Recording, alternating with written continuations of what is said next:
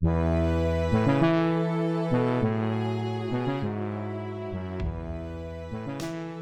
world. I'm your host, Max Patton, and this is Dreaming Polygons, the podcast where we explore the games industry and where it's headed by interviewing the voices and perspectives shaping its future, one polygon at a time. For today's episode, we're going to look at the trend of streaming games on sites like Twitch and Mixer. And to do that, our guest is Wild, who has over 200,000 followers on Twitch and is a full-time streamer there. Let's talk about streaming, the good, the bad, what it's like doing as a job, and its effect on video game culture. Hey everyone, I am with Wild. Hello. Hello. Hey, let's start how we always do. What got you started? And specifically for you, since you're a streamer, when did you decide that you wanted to stream yourself playing games? When did you realize that was a viable business? It definitely was not at first. I started streaming simply to get the attention of somebody else who was streaming. That was the only way to contact them because they were on the other side of the world. So that introduced me to what streaming was. And whilst I was there, I was largely convinced by their audience to do it myself, to show off what I was doing in regards to, creating games. That was difficult because I live in Australia and our bandwidth is terrible, but we got past that.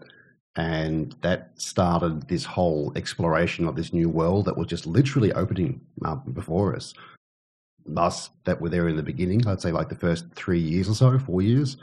In a lot of ways, we were just surfing this beginning wave and it's brand new. We don't know what the hell's going on. Yeah, and this was when, like 2011? Yeah, around 2011. I got partnered at 2013. Just earlier than that, actually, in about January.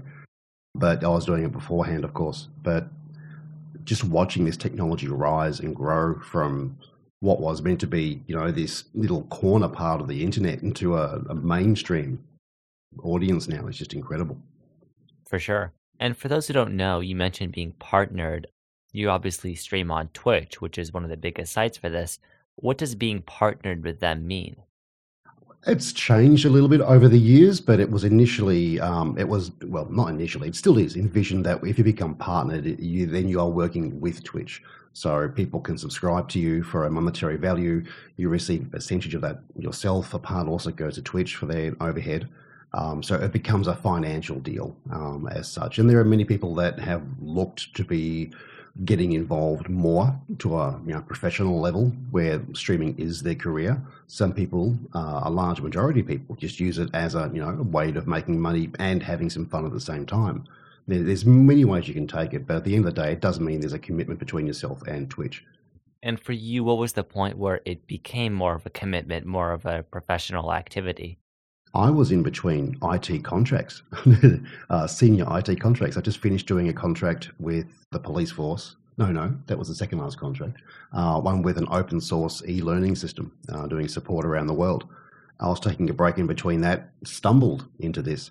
And I was looking literally for my next contract, but it wasn't until I got partnered for, the bit of fun that turned into a bit of money. And all of a sudden I was looking at that figures and my project manager brain said, that's actually real figures. I should take attention to this. So we sat down, figured out, we'll give it about 3 months. That'll give us some real data to work with to see whether or not that's actually a viable living. And it actually exceeded that quite a bit in my instance. So we decided, we'll keep going with it. And after about a year, it's a lot of work, I was at that point making more then than when I was actually working in IT. And do you think your background, in IT, being a technically knowledgeable person, and obviously you had a passion for games as well, do you think that helped you get into streaming? I think it did in many ways. I think that definitely is a barrier for many people that want to come in and start streaming. You definitely don't have to go, though, to the level that I did. I'm very much a case of, if I can see a problem, find a solution to it in an IT framework. So I was able to apply things I've learned over, decades in careers to my actual instance. A lot of people don't have that. So you've got a lot of services now out there that are providing a lot better and easier services that you can use. The open source software is there, and then OBS, XSplit has been around for ages. But now you've got things like Streamlabs, which is a streamer alert service. So when someone subscribes, an alert comes up. They've got their own version of OBS now. So that's just one application you can run. You can see your chat, you can see your stream, you can stream, you can do all your alerts. Everything's all in one application. So as time's going on, it's becoming easier and easier to do it. And that's just from the PC, let alone Xbox and PS4. Now that's a part of its norm. Yeah, and that's a growing thing because there's professional streamers like yourself who have been doing this for a while and who have invested in gear and basically have like broadcast style studios. And there's the people getting started or doing it more casually who are just kind of, doing it off their laptop or console. What do you think of the rise of normal everyday people streaming? I think it's fantastic. I encourage everybody to do it. We've all had that moment when we've been playing a game and we've just wanted to go to a friend and go, watch this. This is going to be amazing. That hold my beer moment. I think streaming allows us to share that as a concept, to share it as that moment, just not even with those individual moments, but to be in a state where you're sharing. And that really does change the way people play the game. I think it's a really good thing in that regard. It doesn't have to be a big professional thing. It can be just sharing it with friends. And what do you think separates it from YouTube? Because streaming has kind of overtaken Let's Plays in recent years as the dominant form of gaming entertainment, right? But many people still don't really understand it, why people would watch someone play games live. What specifically, compared to, a VOD where you have a video that's already uploaded, about live streaming a game is so special? Watching a game live is, I suppose the best example I can get easily would be the difference between listening to a studio album and going to a concert. It's a different vibe. There's a different sense to it. With a YouTube video, you're going to get something it's polished to what it has to be. It's made to be a certain thing. So it could be cut fast. It could be fast speaking. It could be, it's designed to keep the attention. There is a certain format and formula that works very well and is very successful. It's different when you're doing it live because you just got to roll with it. If you make a mistake, that's yours. You have to own it because everybody else will. And that's a part of the joy of it. That moment when you make that amazing leap, that's the moment. Doesn't matter how polished you are. That live interaction is something that all of us can grasp. Yeah, I mean, games are inherently a social experience, and I guess streaming extends that to your personality because it's not really just you voicing over a game. There's the chat, right? There's that's scrolling by in real time. You're interacting with it. You're talking to people as you play the game. Oh, many times the game will change. People will say something, or dare me to do something, and I'll be, oh yeah, I can do that. Screw you, and then we'll go off and do it. So it really does change the way the game is played out. And it's not just changing audiences, it's also changing games because we've seen in the last year especially, and this year it looks to be the same, Battlegrounds, right? That was a huge game last year and especially a huge game for streaming. And Sea of Thieves, which is coming out this year, and other games like that are almost marketed to streamers, right? In this social experience they're selling. What do you think of that? I think, if anything, we streamers are getting the good end of the deal because what's really happening is it's not about us, although it can definitely be seen about us. It's really a case of, if anything, we are the example of everybody else. If there's 4 streamers, for example, getting together to play Sea of Thieves, it's ridiculous fun. It's fantastic and it should be shared because it is magnificent fun. Because of that moment and that experience, it's not about what the game really is. It's about how you interact with your friends in that game. And that becomes its own game, its own additional layer that a game designer simply can't incorporate. Otherwise, they'd have NPCs doing it. So you've got this new layer of interaction. This also works with just a couple of mates sitting on a couch. And I think that really is the biggest direction they want to go in. I think the benefit they get as a game design concept and designers within that is that it's literally a case of streaming is the example of what you could be doing with your friends. And you can go and do that right now. And that's a big puller.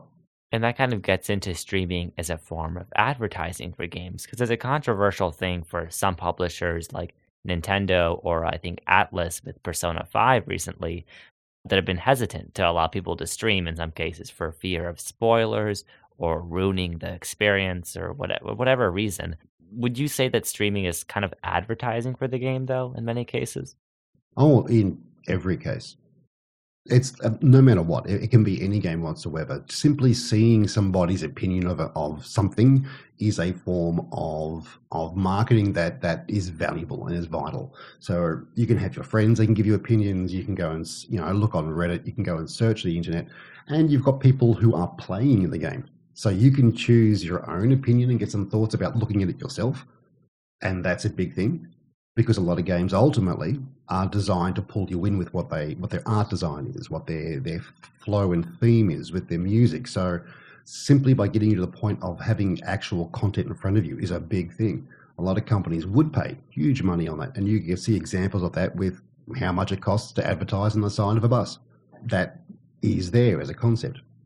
In a lot of ways, a lot of them are getting it for free because it is packaged up as entertainment, and I'm thinking that's fantastic because it's honest. Yeah, it's a different kind of interaction and engagement with the game from what we had before with the, video on demand or YouTube-like services. And recently, YouTube has been quite controversial, not just necessarily in gaming, but in general as a platform between, the things that popular YouTubers are doing. They've been gaining a lot of mainstream controversy, right? Just in terms of breaking rules, basically, and being not exactly model citizens. In the wake of all that, and the threats YouTube faces as a platform, both with advertisers and with appealing to gamers, do you think that Twitch or Mixer, these live streaming sites, have a serious chance of overtaking it completely? I think ultimately, no. Is the short answer. No. I think it's because they have very different audiences in a very different product. Twitch is getting close to that because, of course, it's now got its recorded video, but it doesn't have the same feature set yet. And on the flip side, of course, you've got YouTube going into streaming. And whilst that's worked with many individuals, it hasn't really moved on as a movement, as a thing unto itself as much. So I think they're both trying to do what each other can do, but at the moment, I dare say, and I would say for a good deal of time, well, in IT, that's like a year and a half. I really do think they're going to be embedded for a long time. I think any real change will happen quickly.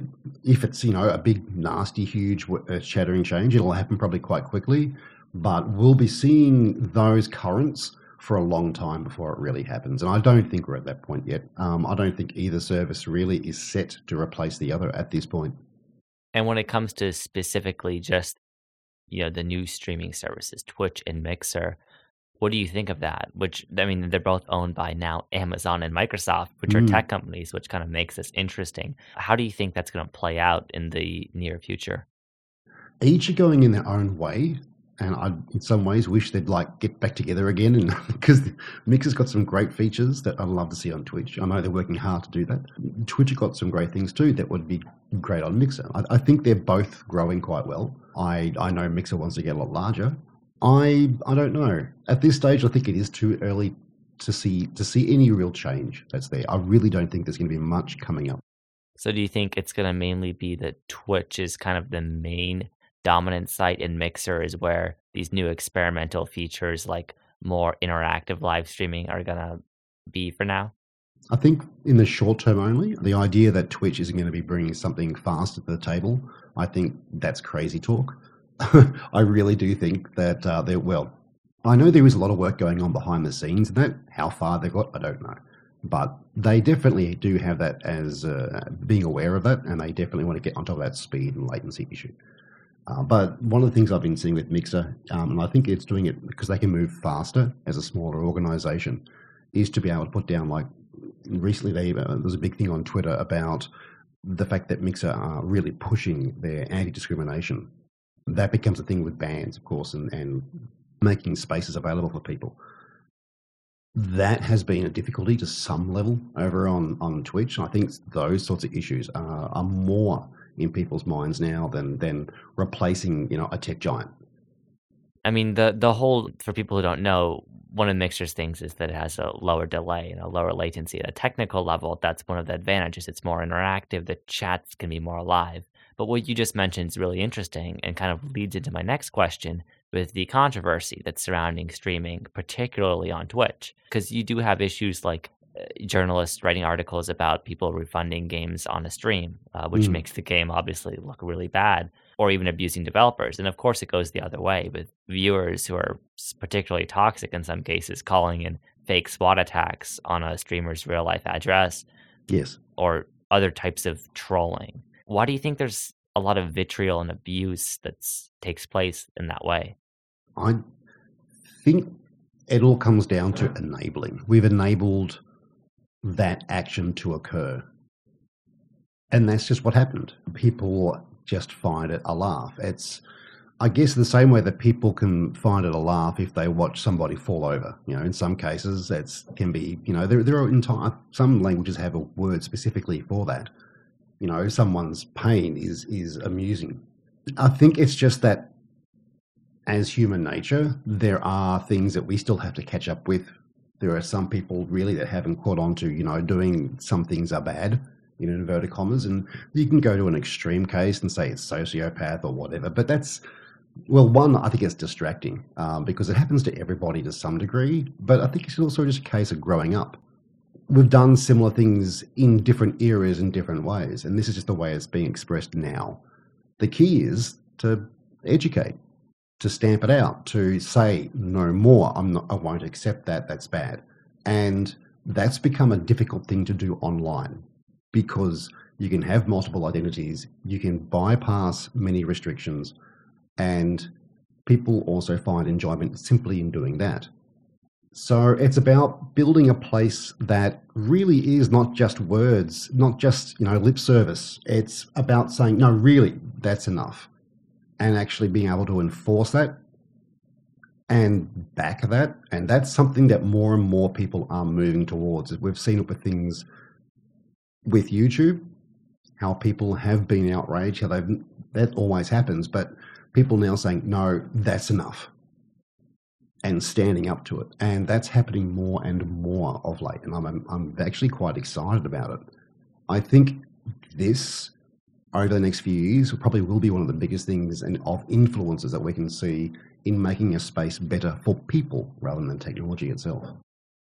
Mm-hmm. Yeah, a lot of this is, it's either younger viewers or it's viewers who, and like you mentioned, don't understand boundaries, right? Or don't understand what's okay and what's not okay. That's a good way of putting it. And yeah, that's a delicate way of putting it. And online, that's amplified, right? Because they have the ability to do some pretty terrible things to people. So do you think it's a matter of more aggressive banning techniques at a technical level? Do you think it's a level of fostering better communities? What kind of solution does this problem require? The solution is time. And we often think about it as a solution being, if we just do this thing. And that's never been the case. It's always been time. We do need time so that the idea of being online doesn't feel as different as being down the street. So that awareness, we're very much aware, our generations or few, because a little while ago we weren't online. So we're still getting used to it. When it becomes a norm, an absolute norm, and it's not, I think things will get better then. But I think it's also about time because these changes, I said, aren't technological. These are about us and how we use this technology. And I think our societies are getting better at it. It just takes that time. And that's a difficult thing, but ultimately all change does take time, especially real change. Yeah, and I guess it has to happen at a systemic level. In addition to, you can ban people all day, but at the end of the day, they're still going to find ways to get around that. And Absolutely. It's ultimately a matter of re-educating people and slowly but surely, I think, building a better internet population, I guess. It does come down to just a better society as opposed to like an internet. We're not different on the internet than we are in society, and that's just the thing we have to try and say. We're not a different online society. I think that's a key thing. I'm not sure how far we're going to get with it. Yeah. But I think we have to start treating online life just like normal life because it is still in normal life. And I want to end on a good note for streaming because there are positive aspects of game streaming and video games in general that people don't see in the wake of, all this abuse and stuff making big media stories online. What do you think some of those positive aspects are?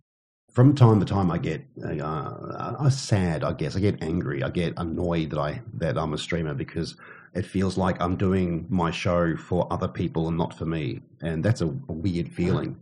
But that's not right. That's just because that's the first sign of it becoming a grind.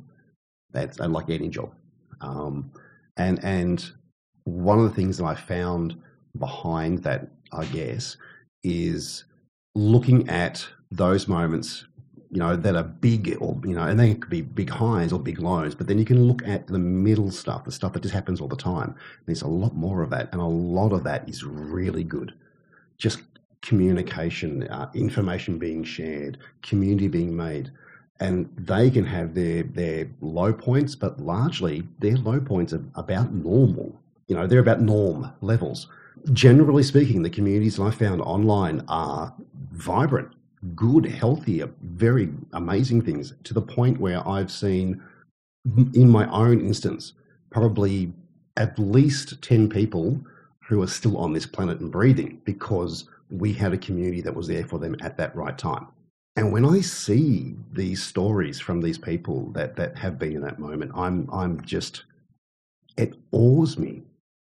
If there's nothing else I ever get out of streaming, ever, just the fact that there was a group of people together that managed to save someone's life, and now the whole world around that person continues to change because of the changes they've gone through and are now doing in the world. That's the best thing.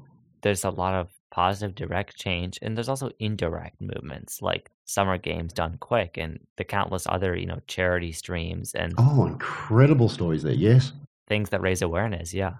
And not even just from a financial point of view, just from an educational point of view. It's just simply amazing. Using Twitch as a revenue, for example, to look at art, to teach art, to show even arts that are dying out. Like, say, for example, there are people doing chainmail work and showing how to make chainmail. It's just, now there's a place for all this information that is ultimately interesting to someone. And to have it live, and to have, if you've got a question about that, to not just hope to find an answer out of Google, but to go to the person directly and say, hey, what do you think of this? And actually get an answer back. That's powerful. Yeah, to be able to engage on that level. It's kind of interesting because it's the opposite of the YouTube model, where YouTube started out as a very broad service, and it still is for the most part, but it grew these sub-communities, of which gaming was one of the largest. Whereas Twitch started out as a gaming platform. I mean, I guess it did start out as Justin TV, but that's even more complicated. So let's just say it started out as a gaming platform, right? And then it extended into more real-world stuff that it's doing now under Twitch IRL, and now people are doing all sorts of things on Twitch that aren't even related anywhere closely to gaming. It's because it's a platform, and to a large degree, they've said they want to go back to their JTV roots, but they want to do it right and differently to what they were. And they couldn't really continue, they thought, what JTV was in the way they wanted to re-envision themselves with Twitch. So it was very much a hard shift. And once they got that nailed right and working correctly, then it was like, well, what else can we do? So we saw things like, of course, cooking and that coming up first. But, with IRL, that just opened everything. So I think to a large degree, I don't spend a lot of time in IRL, but I normally visit specific people I already know. But to the large degree of the people that I know of, it's incredible content and it's so varied. And it can be something as simple as, I'm going to sit down, have a coffee and just chat with you. Or it could be something as extreme as, and now we're going to go out into the wilderness and we're hunting for this type of herb that's very rare. And I'm like, I don't even know how you're doing this, but this is amazing. So, yeah, it can be nearly anything. And it really is a case of entertainment is in the eyes of the person that wants to be entertained. So a lot of people find these sorts of things to be incredible, where it's no longer mundane, it's shared content. the genius of Twitch is it's kind of turned the passion and excitement people have around games into passion and excitement for a lot of other things. Yeah, very much. Yeah. Thank you so much for coming on our show. And if people want to find out about you, watch your streams, where can they do that? WYLD. So Wild over on Twitch. Same again on Twitter. Same again on Instagram. Cool. Thank you again for coming on. And everyone, thank you for listening. This has been, surprisingly enough, a reasonably length episode. We haven't had a lot of those. We had a really long episode and a really short episode recently. So glad we had one of these. Thank you again for listening. Thank you again, Wild, for coming on. Not a worry. It's great to be here, man. Yeah, thanks. And see you next time. Goodbye. Ciao. That's it for now. I hope you enjoyed this episode. If you did, feel free to rate us on Apple Podcasts or leave a like on YouTube. You can subscribe to us in basically every podcast app and, of course, on YouTube as well. And there's Twitter, which is @PolygonsFM, which you'll want to follow to stay updated on new episodes of the show. Everything will be linked in the description in case you didn't catch it. Thank you so much for listening to the end of our 6th episode, and I will see you with a new guest next week. Until then, goodbye, world.